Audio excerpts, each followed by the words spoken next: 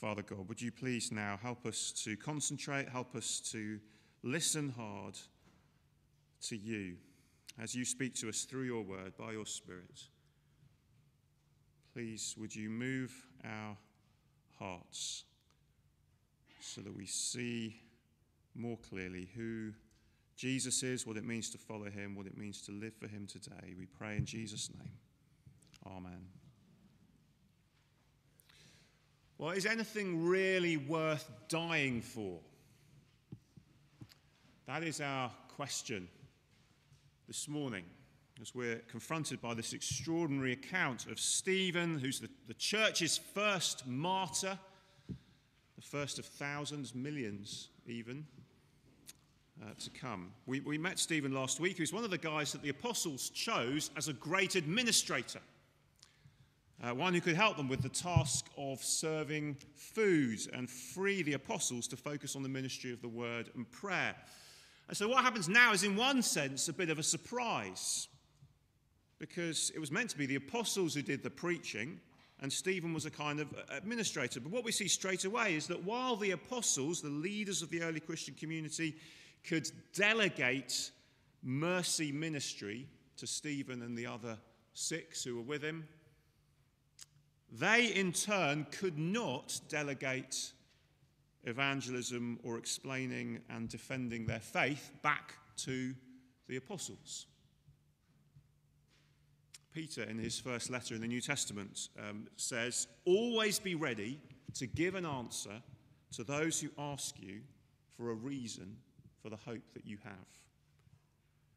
And that essentially is what Peter is doing now. What Stephen is doing now. But the question is, at what point, if any, should the Christian back down and say, this is completely crazy. I'm not going to lose my life over this. Is it really worth dying for this message about Jesus? Now, we're going to accompany Stephen to the courtroom where he's been accused of doing various things. As we heard in the reading, he's been doing great wonders and signs, much like the apostles. And just as has happened in earlier chapters, there is opposition. People don't like what they hear. These early Christians are a threat to the status quo, a threat to the uneasy agreements that the Jewish community have with their Roman occupiers, a threat to the power and status of those leading that community. And their response is similar to what often happens today. So verse 9 in chapter 6, we saw rational argument, arguing with Stephen about what he's saying. And then when that doesn't work, they turn to lies, verse 11. And then, as we see at the end of the reading, violence. So it's a common pattern we still see today, isn't it? Start with rational arguments. When that doesn't work, turn to lies, and then finally resort to violence. Whether it's fake news, violence on the streets here or abroad at the hands of individuals or even governments, or else on social media with, again, fake news and then the quasi-violence of cancel culture as a virtual way of killing somebody that you disagree with, as it were. And we see it even tragically within the church from time to time in different ways. Now, many of us might think, though, why bother arguing? What good does it do Stephen to stand his ground in the way that he does? Because he winds up dead. But as we'll see, the reason that he's willing to do that is because of the truth of what he believes about Jesus and about God and about God's plan for his people. So let's plunge in with Stephen to this lengthy defence. I had a day off on Friday and I took Zachary to Legoland on his inset day. Legoland has to be said, is at the tamer end of theme parks. But they still get you to put your arms up in the air and the bar comes down and they're kind of, are you ready to go? You're strapped in and you're ready for the ride. And so I need to say the same to you. You don't have to put your arms in the air, but you need to be strapped in and ready for the ride, because we're not going to explore every verse of chapter 7, but we're going to try and go through it and see exactly what Stephen is saying. So buckle up and get ready to concentrate as we skirt through this argument that Stephen makes. The thrust of Stephen's argument is that they think Stephen is introducing new heretical, un-Jewish teaching But Stephen's response is, no, this is how it's always been. And then he turns the tables back on them. Okay, so he's saying, look, there's nothing new about what I'm saying here. This is how it's always been. This is the faith that you profess, you who are accusing me, he says to them, this is the faith you profess too. And if you follow through the implications of that, you'll see that it leads to Jesus, and you'll see that it leads to what I'm preaching today. That's his argument. Okay, so let's see how he says that. He says, first of all, I'm going to put three points on the screen for us to follow. First of all, God has always been the God of the whole world. And that's the first 36 verses of his speech. Okay, now, bear with me. The playwright George Bernard Shaw, who wrote Pygmalion, things like that, he called Stephen an intolerable young speaker and a tactless and conceited bore. And I think the implication of what he was saying was, it's no surprise that they stoned him after such a tedious speech. But, of course, that is a massive misunderstanding of what Stephen is doing in these verses. So this first bit, verses 1 to 36, focuses on three people. Okay, we get Abraham, then we get Joseph, and then we get Moses. Okay, Abraham, Joseph, Moses. Now, I'm going to read the verses, but the big theme that runs through is the God of Israel is not just the God of Israel. He's the God of the whole world. And in fact, his dealings with his people have always gone well beyond the borders of that land, and beyond the borders of Israel. Now, we'll see exactly why Stephen is saying this later on, but I'm going to read from verse 1, and what you need to do is you need to listen out for all the references to things that are happening that are not in the land of Canaan, that are not in the land of Israel. Okay, so just listen as we read this. So from verse 1, first of all, the high priest asks Stephen, page 1098, are these charges true? To this he replied, brothers and fathers, listen to me. The God of glory appeared to our father Abraham while he was still in Mesopotamia, not in Canaan, before he lived in Haran. Leave your country and your people, God said, and go to the land I will show you. So he left the land of the Chaldeans and settled in Haran. After the death of his father, God sent him to this land where you are now living. He gave him no inheritance there, not even enough ground to set his foot on. But God promised him that he and his descendants after him would possess the land, even though at that time Abraham had no child. God spoke to him in this way. For 400 years your descendants will be strangers in a country not their own, and they will be enslaved and ill-treated. Now that's talking about Egypt, isn't it? It's talking about the Exodus to come.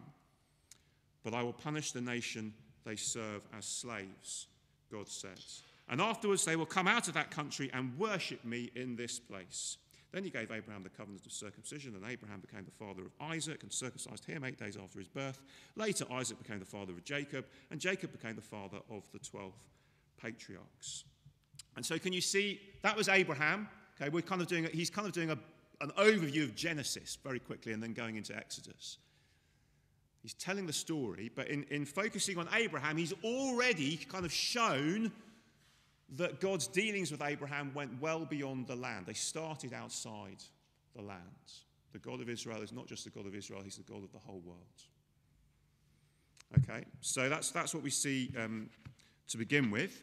And then we continue with Joseph. And just count how many times we hear about another non-Canaan, non-Israel land, which is Egypt. How many times do we hear? So from verse 9. Because the patriarchs were jealous of Joseph, they sold him as a slave into Egypt. But God was with him and rescued him from all his troubles. He gave Joseph wisdom and enabled him to gain the goodwill of Pharaoh, king of Egypt. So Pharaoh made him ruler over Egypt and all his palace. Then a famine struck all Egypt and Canaan, bringing great suffering, and our ancestors could not find food. When Jacob heard that there was grain in Egypt, he sent our forefathers on their first visit. On their second visit, Joseph told his brothers who he was, and Pharaoh learned about Joseph's family. After this, Joseph sent for his father Jacob and his whole family, 75 in all. Then Jacob went down to Egypt, where he and our ancestors died. Their bodies were brought back to Shechem and placed in the tomb that Abraham had bought from the sons of Hamor at Shechem for a certain sum of money. So if you've been with us over the last couple of years, we've kind of gone through Genesis very slowly. And what Stephen has done here is he's summarized all the things that we've seen. We've seen Abraham, and then we've seen more recently Joseph. So it might be a little bit familiar. But the key point to see is God is not just the God of Israel, he's the God of the whole world. And he's dealing with his people in Egypt. Okay? And it's there that we then hear about Moses. So from verse 17, as the time drew near for God to fulfill his promise to Abraham, the number of our people in Egypt had greatly increased. Then a new king, to whom Joseph meant nothing, came to power in Egypt. He dealt treacherously with our people and oppressed our ancestors by forcing them to throw out their newborn babies so that they would die. At that time, Moses was born, and he was no ordinary child. For 3 months he was cared for by his family. When he was placed outside, Pharaoh's daughter took him and brought him up as her own. Moses was educated in all the wisdom of the Egyptians and was powerful in speech and action. When Moses was 40 years old, he decided to visit his own people, the Israelites. He saw one of them being ill-treated by an Egyptian, so he went to his defense and avenged him by killing the Egyptian. Moses thought that his own people would realize that God was using him to rescue him, but they didn't. The next day, Moses came upon 2 Israelites who were fighting. He tried to reconcile them by saying, "Men, you are brothers. Why do you want to hurt each other?" But the man who was ill-treating the other pushed Moses aside and said, "Who made you ruler and judge over us? Are you thinking of killing me as you killed the Egyptian yesterday?" When Moses heard this, he fled to Midian, where he settled as a foreigner and had 2 sons. After 40 years had passed, an angel appeared to Moses in the flames of a burning bush in the desert near Mount Sinai. So God appearing through this burning bush. Where does that happen? Again, outside the land of Israel. They're not there yet. God is not just this local God for the land of Israel, the land of Canaan. He's the God of the whole world, and he's dealing with his people outside of Israel. When he saw this, verse 31, he was amazed at the sight. As he went over to get a closer look, he heard the Lord say, "I am the God of your fathers, the God of Abraham, Isaac, and Jacob." Moses trembled with fear and did not dare to look. Then the Lord said to him, "Take off your sandals, for the place where you are standing is holy ground." Holy grounds outside the land of Israel. God is the God of the whole world. I've indeed seen the oppression of my people in Egypt. I've heard their groaning and have come down to set them free. Now come, I will send you back to Egypt. This is the same Moses they had rejected with the words, "Who made you ruler and judge?" He was sent to be their ruler and deliverer by God himself through the angel who appeared to him in the bush. He led them out of Egypt and performed wonders and signs in Egypt, at the Red Sea, and for 40 years in the wilderness. Where did all these wonders happen? Outside the land. Okay, so do you get the point? It's a theme that runs through that pretty long section, but it keeps coming up. God is not just the God of Israel, he's the God of the whole world. God is bigger than you think. Now, why does that matter? Why is that important? Because the trumped-up charge that Stephen's accusers have made against him is 2 things. It's that he's anti-temple and he's anti-law. And temple and law are kind of 2 massive things for Israel. So if you're anti-temple and anti-law, you're anti-Israel. And so that's why they're kind of having a go at him. But Stephen is beginning his defense by saying, the God that you claim to worship is the God not just of this specific place and nation of Israel. He's the God of the whole world. He's the God of glory, verse 2. He's mighty and powerful to create and save. Whereas Stephen's accusers have little concept of how he could ever be or act outside of their carefully controlled religious system. They cannot imagine how God could be there. And Stephen brings together 2 things about God which are still really important for us to grasp today. What are those 2 things? Well, the first is that God is not just a tribal God, a local God for us, as it were. He's the God of the whole world. Are we getting this? He's the God of the whole world. So what does that mean? Well, it means he's the God who made our neighbours and our colleagues, the Muslim next-door neighbour, the atheist colleague. He made them all. He's their God too, even if they won't acknowledge him. He's the God who made all the nations of the world. See, so often as Christians, we end up domesticating him to something smaller than he is.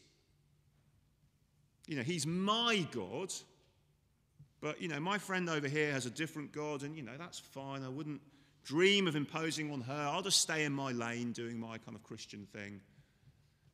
But Stephen knows that's impossible. Because if he believed that, what would he have done? He'd have said, sorry, guys, I'm really sorry. I'm really sorry for implying that you need to repent of your false religion and turn and follow Jesus. That was terribly presumptuous of me.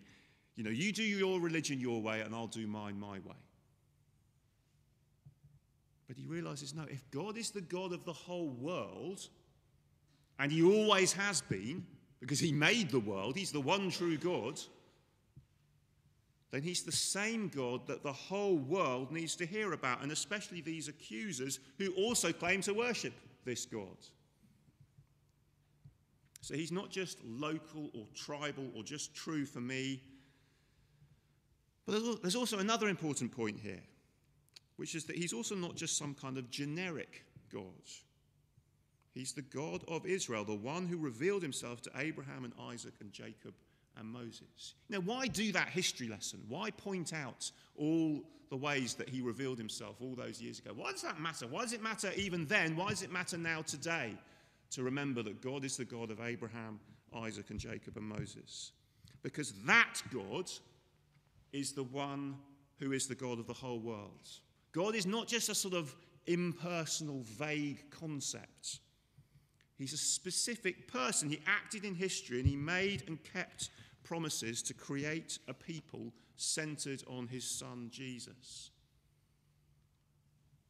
Now, what's the implications of that? Well, think about this. Sometimes people will say to us, I'm an atheist and I don't believe in God. Okay, fine. But the thing to say back in one sense is, well, which God is it that you are rejecting when you call yourself an atheist? Because actually, do you know what? There are lots of gods that I reject too. I'm a Christian, but there are loads of gods I don't believe in because they're not the one true God. The God I believe in is this God who made promises to Abraham and Isaac, Jacob, Moses. And the God who then kept those promises that he had made in Jesus. That's the God that I believe in. And so then you want to say back to the person who just says, well, I just don't believe in God. You can say, well, no, have you considered this God? I don't just want to talk vague concepts of godness, of divinity. Who are we talking about? We're talking about this God. He's the one we need to think about. The one who's revealed himself ultimately in Jesus. Have you considered Jesus before you decide to call yourself an atheist? He's not generic. He is this God. He's the God of the whole world, and he always has been. Okay, so then Stephen moves on.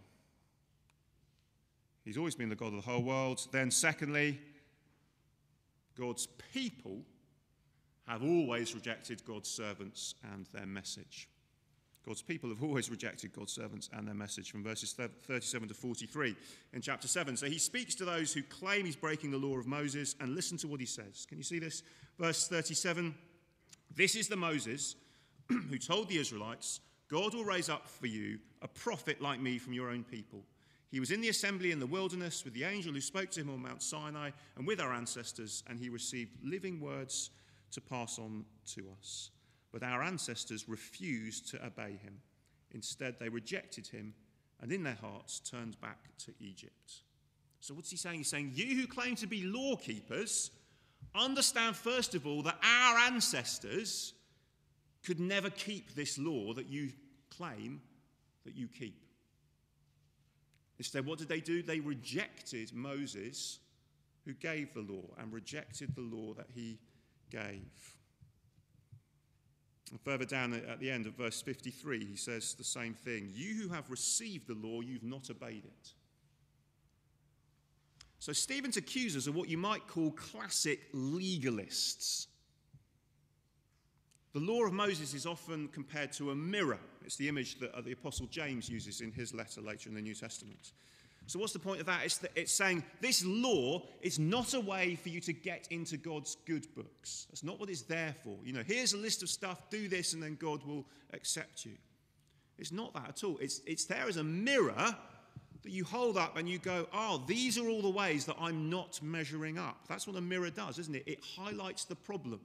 You look in the mirror and you think, I've got to fix that. It doesn't actually do the fixing. So when the law says, do not murder and do not steal and do not commit adultery or whatever it is, it's not there in order for us to kind of pat ourselves on the back, but for us to realize, well, no, actually, that is what my heart is like. If I'm honest, my heart regularly longs to murder and steal, and it lusts after people and things. The law is exposing that reality. But our hearts also hate being exposed. And our preference is always to justify ourselves, to say, we're not that bad, really. And again, to try and use that same law as a way to show how good we are. But the thing about a mirror is that you can't stop it from highlighting what is wrong with you, can you? The only way you can stop it, actually, is by shutting your eyes to it so that you don't look at it. And so Stephen is trying to wake these people up. Do you not see this is what we're like? Look at this law. Look at what it says. Do you really think you're able to keep this? Now, in one sense, Stephen is just throwing back the accusation that they make of him back on them. So they say he's breaking the law, and he says they're breaking the law. Now, is that helpful? Well, there's a difference, you see. The legalist will always say, I'm right, because I use the law to kind of prove how good I am, but then at the same time they'll say, and you're the lawbreaker, you're wrong. So it's a way of sort of puffing myself up and pushing you down. That's the kind of legalist approach. But the Christian who trusts in Jesus will say, actually, no, we're all lawbreakers. We're all lawbreakers. We're just one beggar who has nothing telling another beggar who has nothing where they too can find bread. And as Jesus made clear again and again and again in his ministry, it's refusing to admit that you're a lawbreaker. That is what's going to keep you out of God's kingdom. And that is what Stephen's accusers are doing. Like their ancestors, they are rejecting the law that they claim to keep. And now, verse 52, they also rejected God's ultimate servant, Jesus. As we've seen, and this is an accusation that the apostles have made many times through these chapters. Look what you've done, they keep saying. But Stephen then goes further. They've rejected Jesus, but now their final thing they're doing is rejecting this messenger standing in front of them now as they prepare to stone him. Now, it's no coincidence that Luke, did you notice this? Luke says his face was like an angel. That last verse in chapter 6. Now, that's not just saying he looked nice. The law, we are told, was given to Moses through an angel. So Stephen says it himself in verse 38 and verse 53. The law was given to Moses through an angel. The implication is you are treating Stephen the way your ancestors treated Moses and the way you treated Jesus. And Luke is just highlighting, look, the messenger you need to listen to is the one who looks like an angel, because he's the one who's representing God in this situation. So God's people have always rejected God himself. This is what it's always been like. Are you going to learn that lesson? Are we going to learn that lesson today? Are we going to learn that following Jesus means realizing we contribute nothing and he gives us everything? Are we going to learn that that is the news that we have to share with the world around us? Then, thirdly and finally, God's people have always rejected God himself. Verses 44 to 53. God's people have always rejected God himself. The final argument in these verses is about the tabernacle. Again, the tabernacle was where God dwelt with his people, where he was present with them. And the point is, he was present with his people outside the land. So verse 44, let me read this now. From verse 44 in chapter 7, our ancestors had the tabernacle of the covenant law with them in the wilderness, not in the land, in the wilderness. It had been made as God directed Moses, according to the pattern that he'd seen. After receiving the tabernacle, our ancestors under Joshua brought it with them when they took the land from the nations God drove out before them. It remained in the land until the time of David, who enjoyed God's favour and asked that he might provide a dwelling place for the God of Jacob.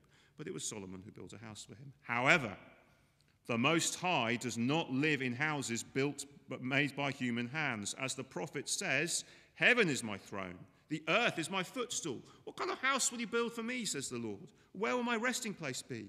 Has not my hand made all these things? So what is Stephen saying there? He's saying God does not dwell in temples or tabernacles. You can't contain him.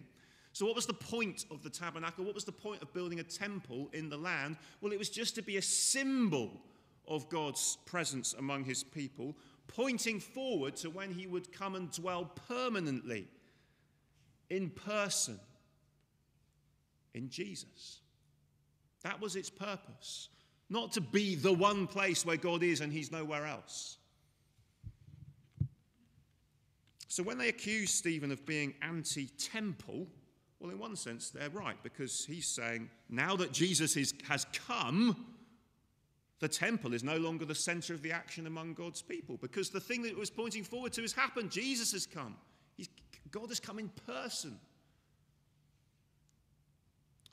But when they continue to insist that, no, the temple is where it's at, and that's at the center of what God is doing, actually what they're doing then is they're constraining God to the temple, and by that they are rejecting him. So verse 51, Stephen concludes, you stiff-necked people, your hearts and ears are still uncircumcised. You are just like your ancestors. You always resist the Holy Spirit. What does it mean to resist the Holy Spirit in this context? Well, Jesus says something similar. Do you remember he talks about blaspheming against the Holy Spirit? It's the same kind of thought here. In the end, to resist the Holy Spirit is to resist what God is doing on earth. It means ultimately to reject, therefore, Jesus. That is exactly what Stephen's hearers have been doing, rejecting the one that God sent as the way to God.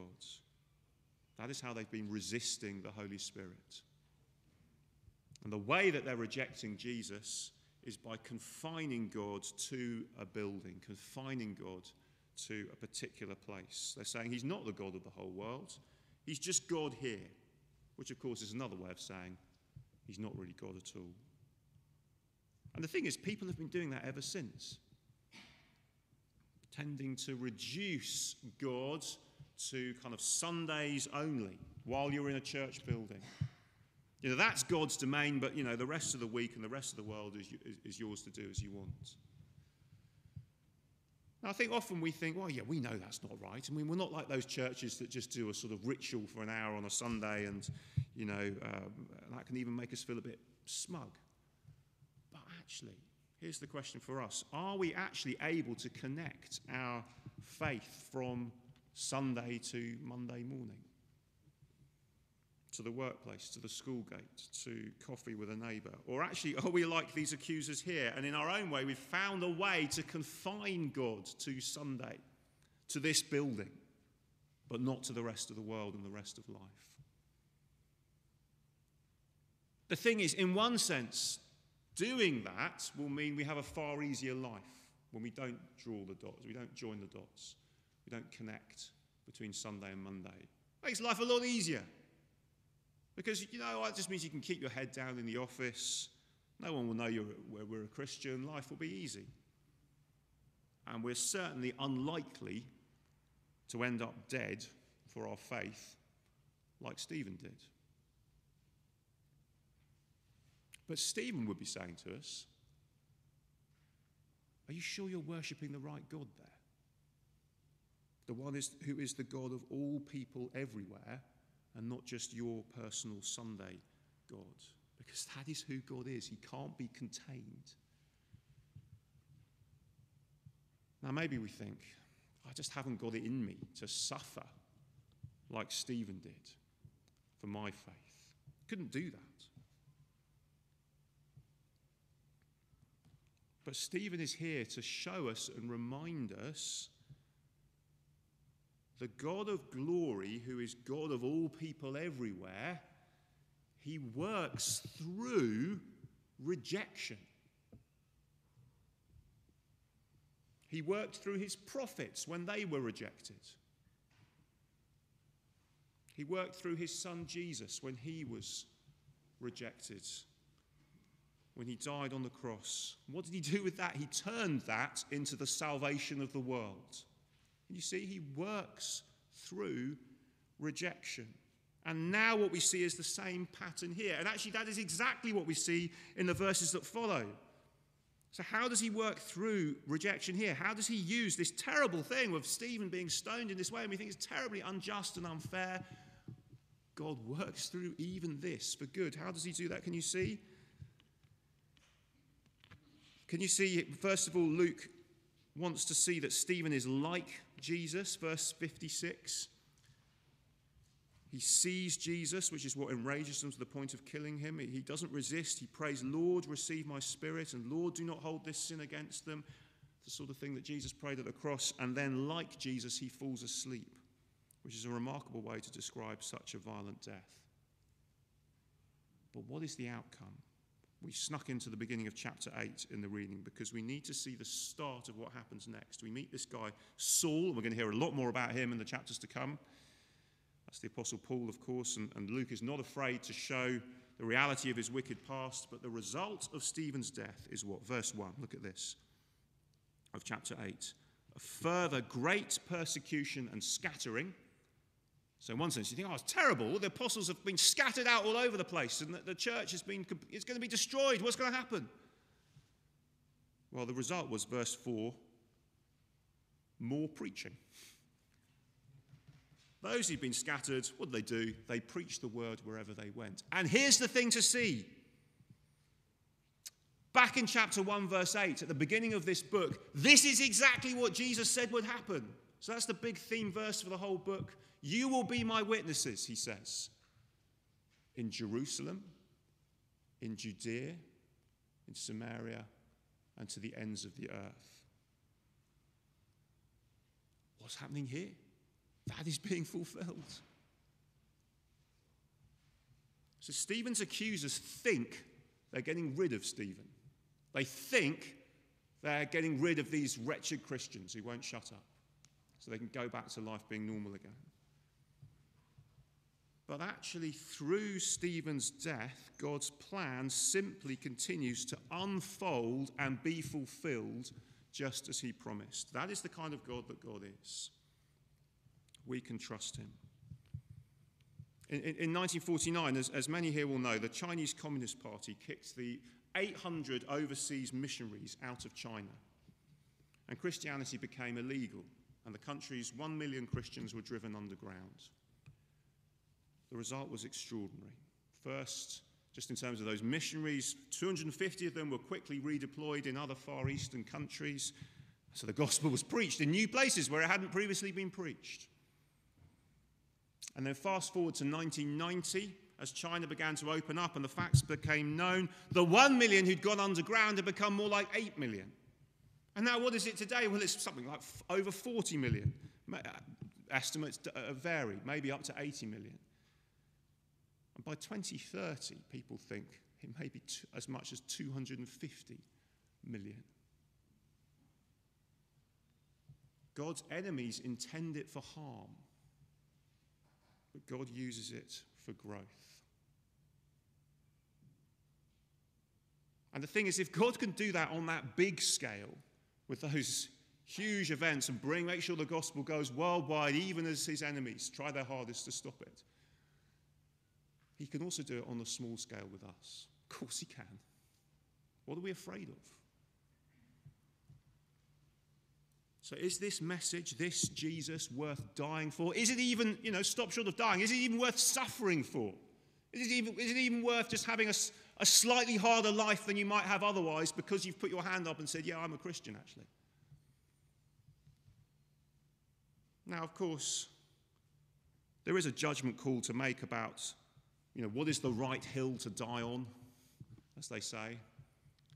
What is the right issue to suffer for? When should I speak up and say? Should I do that in absolutely every situation? And there's wisdom there. There is a wisdom and a right judgment call to make. When do I dig my heels in? When do I let things go? But the bottom line is, Stephen says to us, it will never be a bad bet to move all your chips over into the Jesus corner and stick with him no matter what, even if you might lose everything for doing so.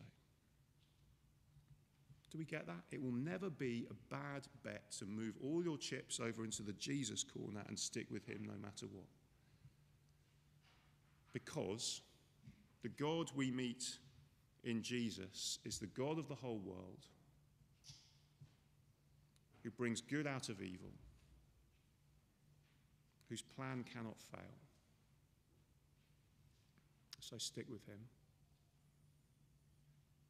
Let me lead us in prayer before we sing our final song.